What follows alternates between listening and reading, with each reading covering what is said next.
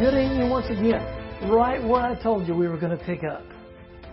Okay, hope it didn't scare you off thinking about, challenging this to see, because I'm telling you, this is really cool.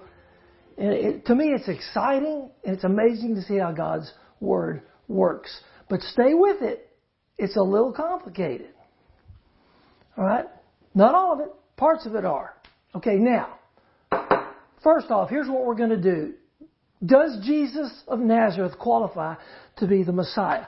Now, concerning the Messiah, His birth, what I mean by that is He had to be a descendant of two particular people. Now, you may already know who they were. Okay? But He had to be. If He was not descended from them, then He cannot be the Messiah. Here's why. Turn to Genesis chapter 12. Genesis chapter 12. In this passage is what's called a messianic prophecy, a prophetic statement concerning the Messiah to come. And the statement is made to Abram, or Abraham as we know him. Okay, verse 1 of Genesis 12. The Lord had said to Abram, leave your country, your people, and your father's household, and go to the land I will show you. Now here's the promises of God to Abraham. I will make you into a great nation, and I will bless you. No doubt. I will make your name great, and you will be a blessing. We're still talking about Him today. I will bless those who bless you, and whoever curses you, I will curse. And here it comes. And all peoples on earth will be blessed through you. That is a messianic prophecy. That is a statement to Abraham saying, the Messiah will come through your descendants. He will be in your lineage. Okay, so we know one person the Messiah has to come from in his genealogy is Abraham. Now, turn to 1 Samuel chapter 7. 1 Samuel 7. Is that right? It's not right. Second must be second. 2 Samuel 7. Oh, that's it. 2 Samuel 7. And you probably already noticed, if you're there, the heading above the chapter, God's promise to David. He's going to make this promise to David as well. Look, this terminology that God uses when He talks about sitting on the throne of David. Now that could be an actual king along the way. All right? But when He says this one will sit on the throne of David forever, that's a messianic prophecy. Okay, sitting on the throne of David forever. And right here, He tells David that's the case. Watch. Look in the middle of verse 11. You see the paragraph, new paragraph? The Lord declares to you, that's David.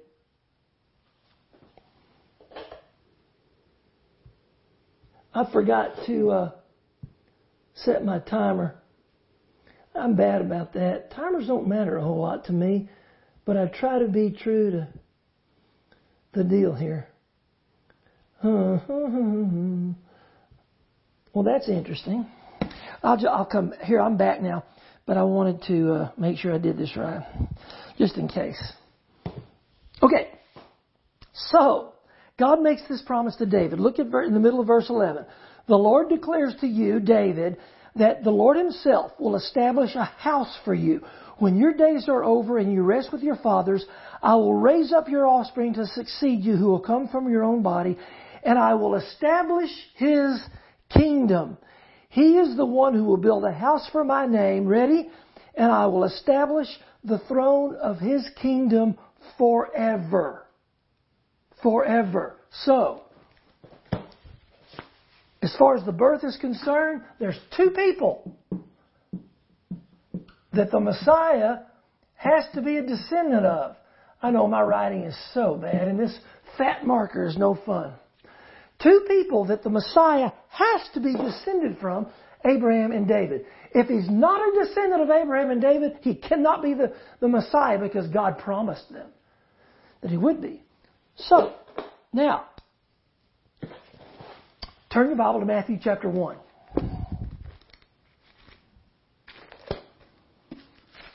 Matthew 1. And you've always wondered, why all these genealogies in the Bible? Well, they're very important, especially to the Jews, but we find out they're important to us as well. So, everybody in Matthew 1, check it out. Verse 1. A record of the genealogy of Jesus Christ, the son of David, the son of Abraham. Woohoo! Right there. First verse. The genealogy of Jesus Christ, the son of Abraham, or the son of David, and the son of Abraham. So we got it, right? So we'll say, okay, so as far as his birth, bam.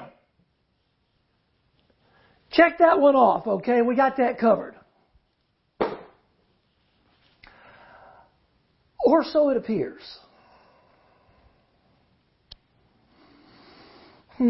What do you mean? Okay. If you read this genealogy in Matthew,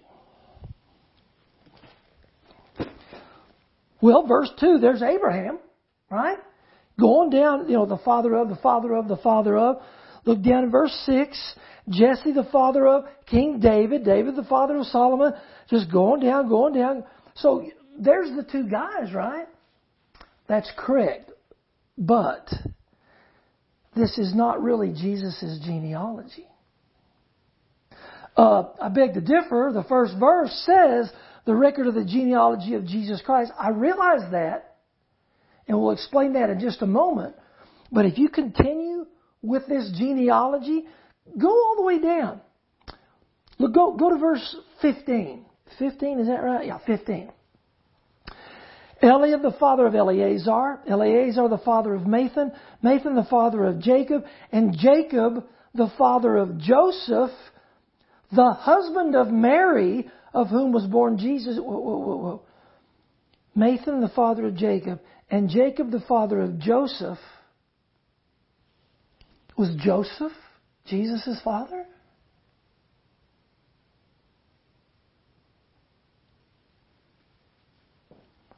Now we know better. This is Joseph's genealogy, not Jesus's. Read it again. Start verse 15. Eliab, the father of Eleazar. Eleazar, the father of Mathan. Mathan, the father of Jacob. And Jacob, the father of Joseph, the husband of Mary, of whom was born Jesus, who is called Christ.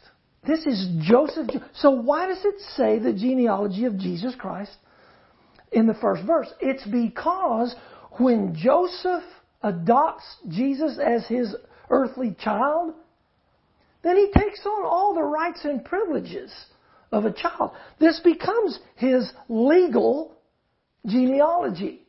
So it's perfectly fine that it's worded in that fashion, because it would legally be his genealogy. Absolutely. Okay. So we think, okay, so we're still good. Adopted by Joseph, therefore now he's... Go back to 2 Samuel 7. Now we read this a while ago, but I didn't make any big deal about it because I wanted to come back to it. 2 Samuel 7. This is the promise to David. Watch. In the middle of verse 11 again. The Lord declares to you that the Lord himself will establish a house for you. When your days are over and you rest with your fathers, I will raise up your offspring to succeed you, who will come from your own body. This coming one, this Messiah, will be a descendant of David and an actual blood descendant. Adoption won't cut it in this case. So, let's put this on hold for a moment, because we haven't answered the birth yet. We thought we had it in one verse. Okay? But there's other problems. This is getting cluttered. The curse sounds a little frightening, doesn't it? Turn your Bibles to Jeremiah chapter 22.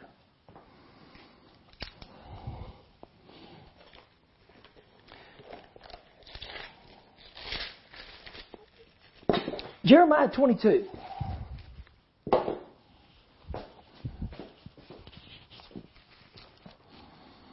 Okay, now there was a character in the Old Testament, a king. I'm going to have to do this. Here's what we'll do. We'll wait on this. That'll be a while. There's a king that he's called by 3 different names.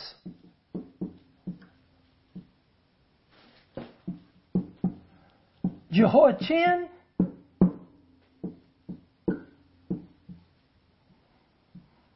Jeconiah, and Coniah.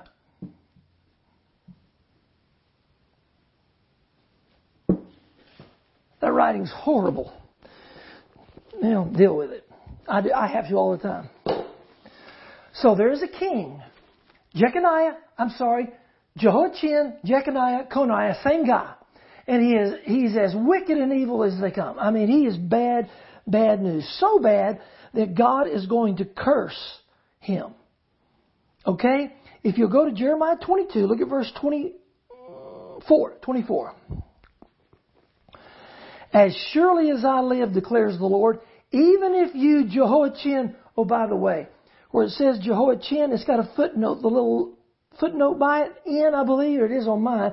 Look down at the bottom to the reference to in Hebrew, Coniah, a variant of Jehoiachin.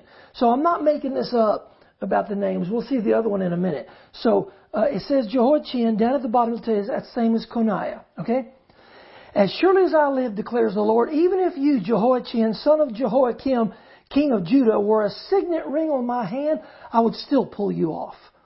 I will hand you over to those who seek your life, those you fear, to Nebuchadnezzar, king of Babylon, and to the Babylonians. I will hurl you and the mother who gave you birth into another country where neither of you was born, and there you both will die. You will never come back to the land you long to return to. So he's laying it out on this guy. So, first off, he's sending him out of there to Babylon. They're going to die there. You'll never return. That's bad enough, but look what else he says. 28. Is this man Jehoiachin a despised broken pot, an object no one wants? Why will he and his children be hurled out, cast into a land they do not know? O land, land, land, hear the word of the Lord. Now, here comes the curse. Record this man as if childless. A man who will not prosper in his lifetime. Here's why. For none of his offspring will prosper. None will sit on the throne of David or rule anymore in Judah. So he tells Jehoiachin, Jeconiah, Coniah, none of your descendants will ever sit on the throne of David. They're out. So one thing I know, Jehoiachin, Jeconiah, Coniah, none of his descendants can be the Messiah, because they won't sit on the throne of David at all, much less forever. Okay? Back to Matthew chapter 1.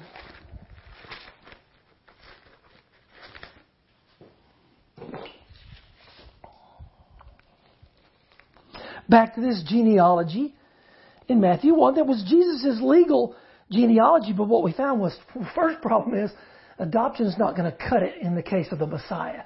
It has to be a natural born child, a natural born descendant. Okay, so we got a problem there. But now look at this.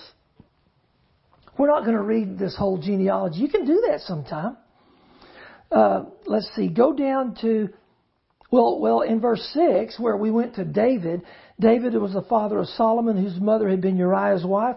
Solomon, the father of Rehoboam. Rehoboam, the father of Abijah. Abijah, the father of Asa. Asa, the father of Jehoshaphat. Jehoshaphat, the father of Jehoram. Now get ready. Jehoram the father of Uzziah, Uzziah the father of Jotham, Jotham the father of Ahaz, Ahaz the father of Hezekiah, the father of Manasseh, Manasseh the father of Amon, Amon the father of Josiah, and Josiah the father of Jeconiah and his brothers at the time of the exile to Babylon. There he is. Look. See the footnote? Little letter A. That is Jehoiachin. Jehoiachin, Jeconiah, Coniah, right there in this genealogy. So no one coming from this genealogy qualifies to be the Messiah.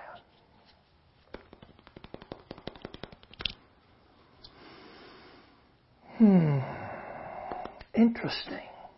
Okay, so where we thought at the beginning, we thought this particular genealogy was great because it was going to cover both things, both people, right from the first verse we read, Abraham and David. Well, that's out because it's not really his genealogy. And you know what? It wouldn't matter anyway because that genealogy is cursed. So now we have a question concerning the birth and the curse. Because we got a problem with both of them.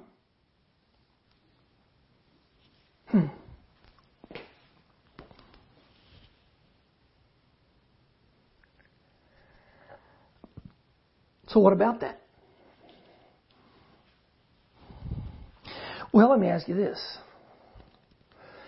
How many genealogies do we all have? Talking about, branches. How many, not all of the branches, but how many genealogies basically do we all have? Well, we all have a mother and a father, whether we even know who they are or not. We all have a mother and a father. Therefore, we all have two. That's right. That's right. So, let's turn to Luke, chapter 3. Luke chapter 3. Oh, lo and behold, there's another big genealogy in Luke chapter 3. Now, here's what I'd like to do. I'd like to compare these two genealogies. But they're a little awkward, a little difficult to compare them, because look at this one compared to the one in Matthew 1. You see immediate difference? Yeah, the one in Matthew 1 says, the father of the father of the father of, and the one in Luke 3 says, the son of the son of the son of. So here's what we're going to do. Turn to the very end of Luke 3. Now, let's think about this. Is this fair? Can I do this? As I compare these two genealogies, can I take the one in Luke 3, go in reverse, and say the father of the father of the father of? Well, I can't. It's fair to do that. All right? But I think that way we can compare the two more easily. And look, Luke's genealogy that he's got listed here, it goes all the way to God. Look at the last verse of Luke chapter 3. It starts with God. And we could say then, God the father of Adam, Adam the father of Seth. See how we're going to do that? Cool. All right, so go up to, I don't know, let's go to 35. And we're going in reverse, remember. Shelah, the father of Eber, Eber, the father of Peleg, Peleg, the father of Ru, Ru, the father of Serug, Serug, the father of Nahor, Nahor, the father of Terah, and Terah, the father of Abraham. Beautiful. There's one. Abraham, the father of Isaac. Isaac, the father of Jacob. Jacob, the father of Judah. See, how are you with me? Judah, the father of Perez. Perez, the father of Hezron. Hezron, the father of Ram. Ram, the father of Abinadab. Abinadab, the father of Nashon. Nashon, the father of Salmon. Salmon, the father of Boaz. Boaz, the father of Obed. Obed, the father of Jesse. And Jesse, the father of David. Beautiful. Now watch this. It says, David, the father of Nathan. Wait a minute. Over here in Matthew 1, it says, David, the father of Solomon. Is that a contradiction in the Bible? No, it just means David had more than one son. Right? And so, right there at David, this branch goes through Nathan, while the branch in Matthew 1 goes through Solomon. So what happens with this genealogy, it bypasses the curse. Jeconiah, Coniah, Jehoiachin, not in it. That was after Solomon. We're following after Nathan. Now there's an interesting thing that takes place in this genealogy, because you see, folks, I believe with all my heart this is Mary's genealogy. This is Mary's. But it never mentions Mary's name. That's interesting. Look what it does, though. Keep going up. Keep going up. There's no Jehoiachin, Jeconiah, Coniah there. And then when we get all the way up to verse 24, we've got Melchi, the father of Levi, Levi the father of Mathat, Mathat the father of Heli, Heli the father of Joseph, who was, let's flip it here, just to see this verse about Joseph. Go to verse 13, and we're going to go normal. Now, Jesus himself was about 30 years old when he began his ministry. Now watch. He was the son, so it was thought, of Joseph. This is not claiming Joseph's genealogy here. It says he was the son. Oh, people thought he was the son of Joseph. The son of so-and-so, the son of so-and-so, the son of so-and-so. But that wasn't Joseph's. We already saw it in Matthew 1. And they weren't claiming this was Joseph's genealogy. Y'all, most theologians will believe this is Mary's. So why didn't they say Mary? I don't know. Some will say it's because women didn't get a lot of credit, so they don't like to list their names.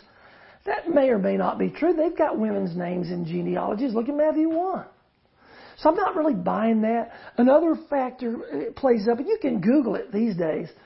It refers to a father-in-law and anyway, I don't have to even delve into it anymore.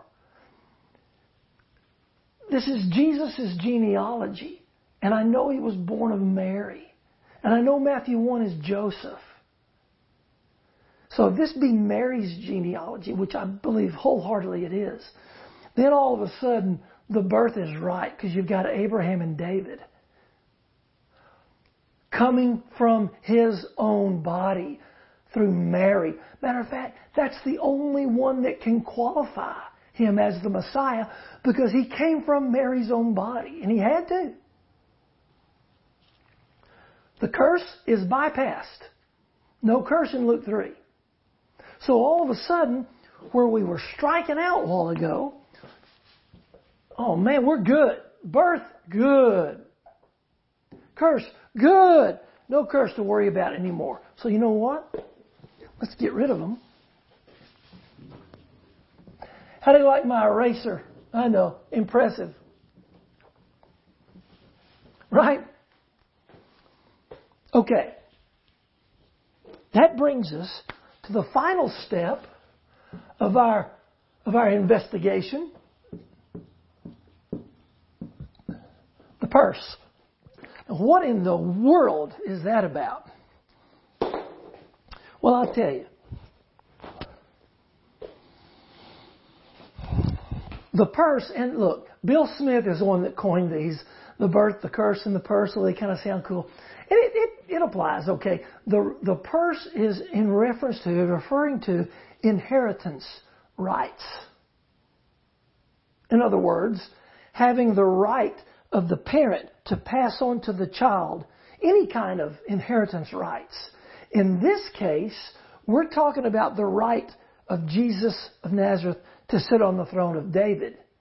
Okay? So did the parent have the right to pass that on to him as king forever? Okay, now here's why it's a question. Women, here we go again, they didn't have a lot of rights. And at one point in time, when it came to inheritances, women didn't have any at all. Matter of fact, they could not inherit anything. They could not pass on an inheritance to a child. It was just through the men. Okay, and so let's go to Numbers chapter let's see. Chapter, I think 36 is the last one. Yes. So we're going to go to Numbers chapter 27. Numbers 27. Because at this point in time, women had no inheritance rights. They could not receive an inheritance. They could not pass on an inheritance to a child. That was only through the men. All right? Something's about to change. Okay? Numbers 27, verse 1.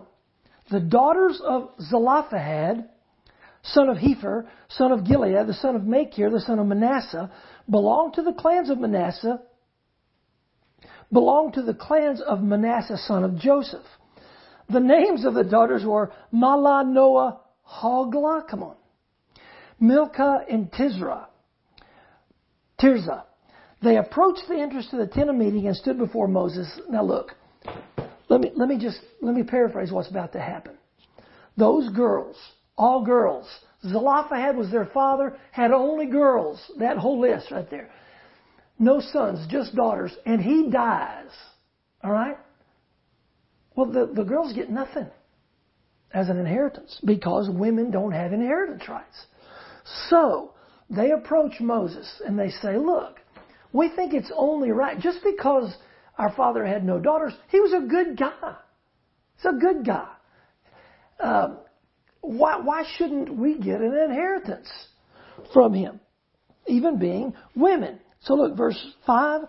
So Moses brought their case before the Lord, and the Lord said to him, what Zelophehad's daughters are saying is right. You must certainly give them property as an inheritance among their father's relatives and turn their father's inheritance over to them. So, all of a sudden, women have inheritance rights. Now, that all seems well and good, okay? Until, turn to chapter 36. Something else happens in this same subject. Oh, man.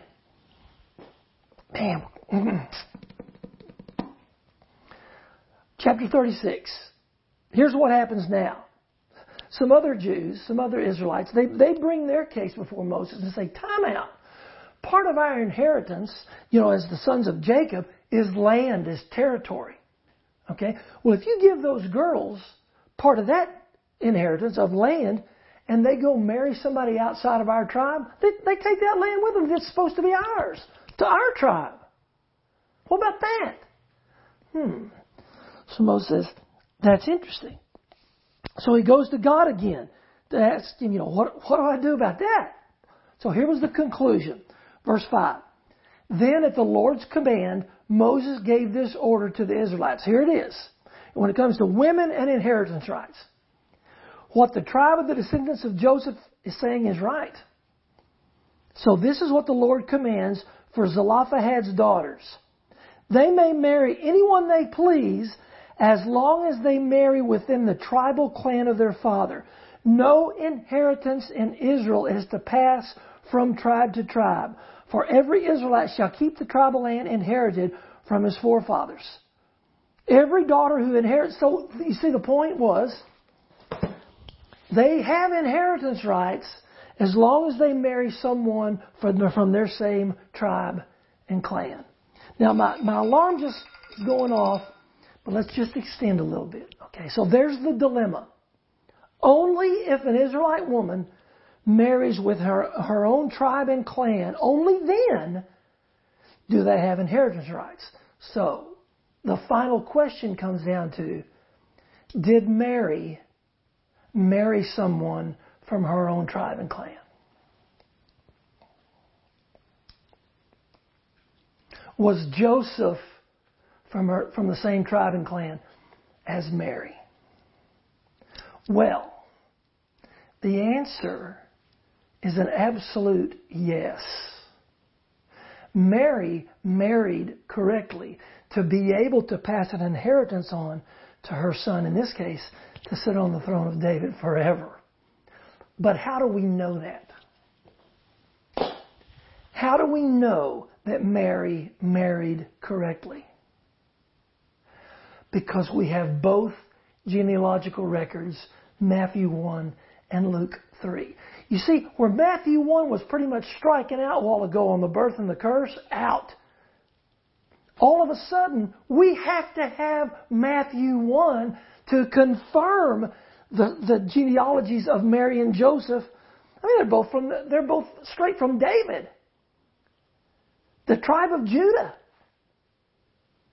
And so, but unless we have them both, we don't have proof, verification.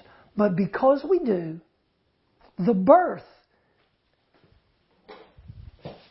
the purse is solved, and Mary does have inheritance rights to pass on to her son, Jesus the Christ. Okay?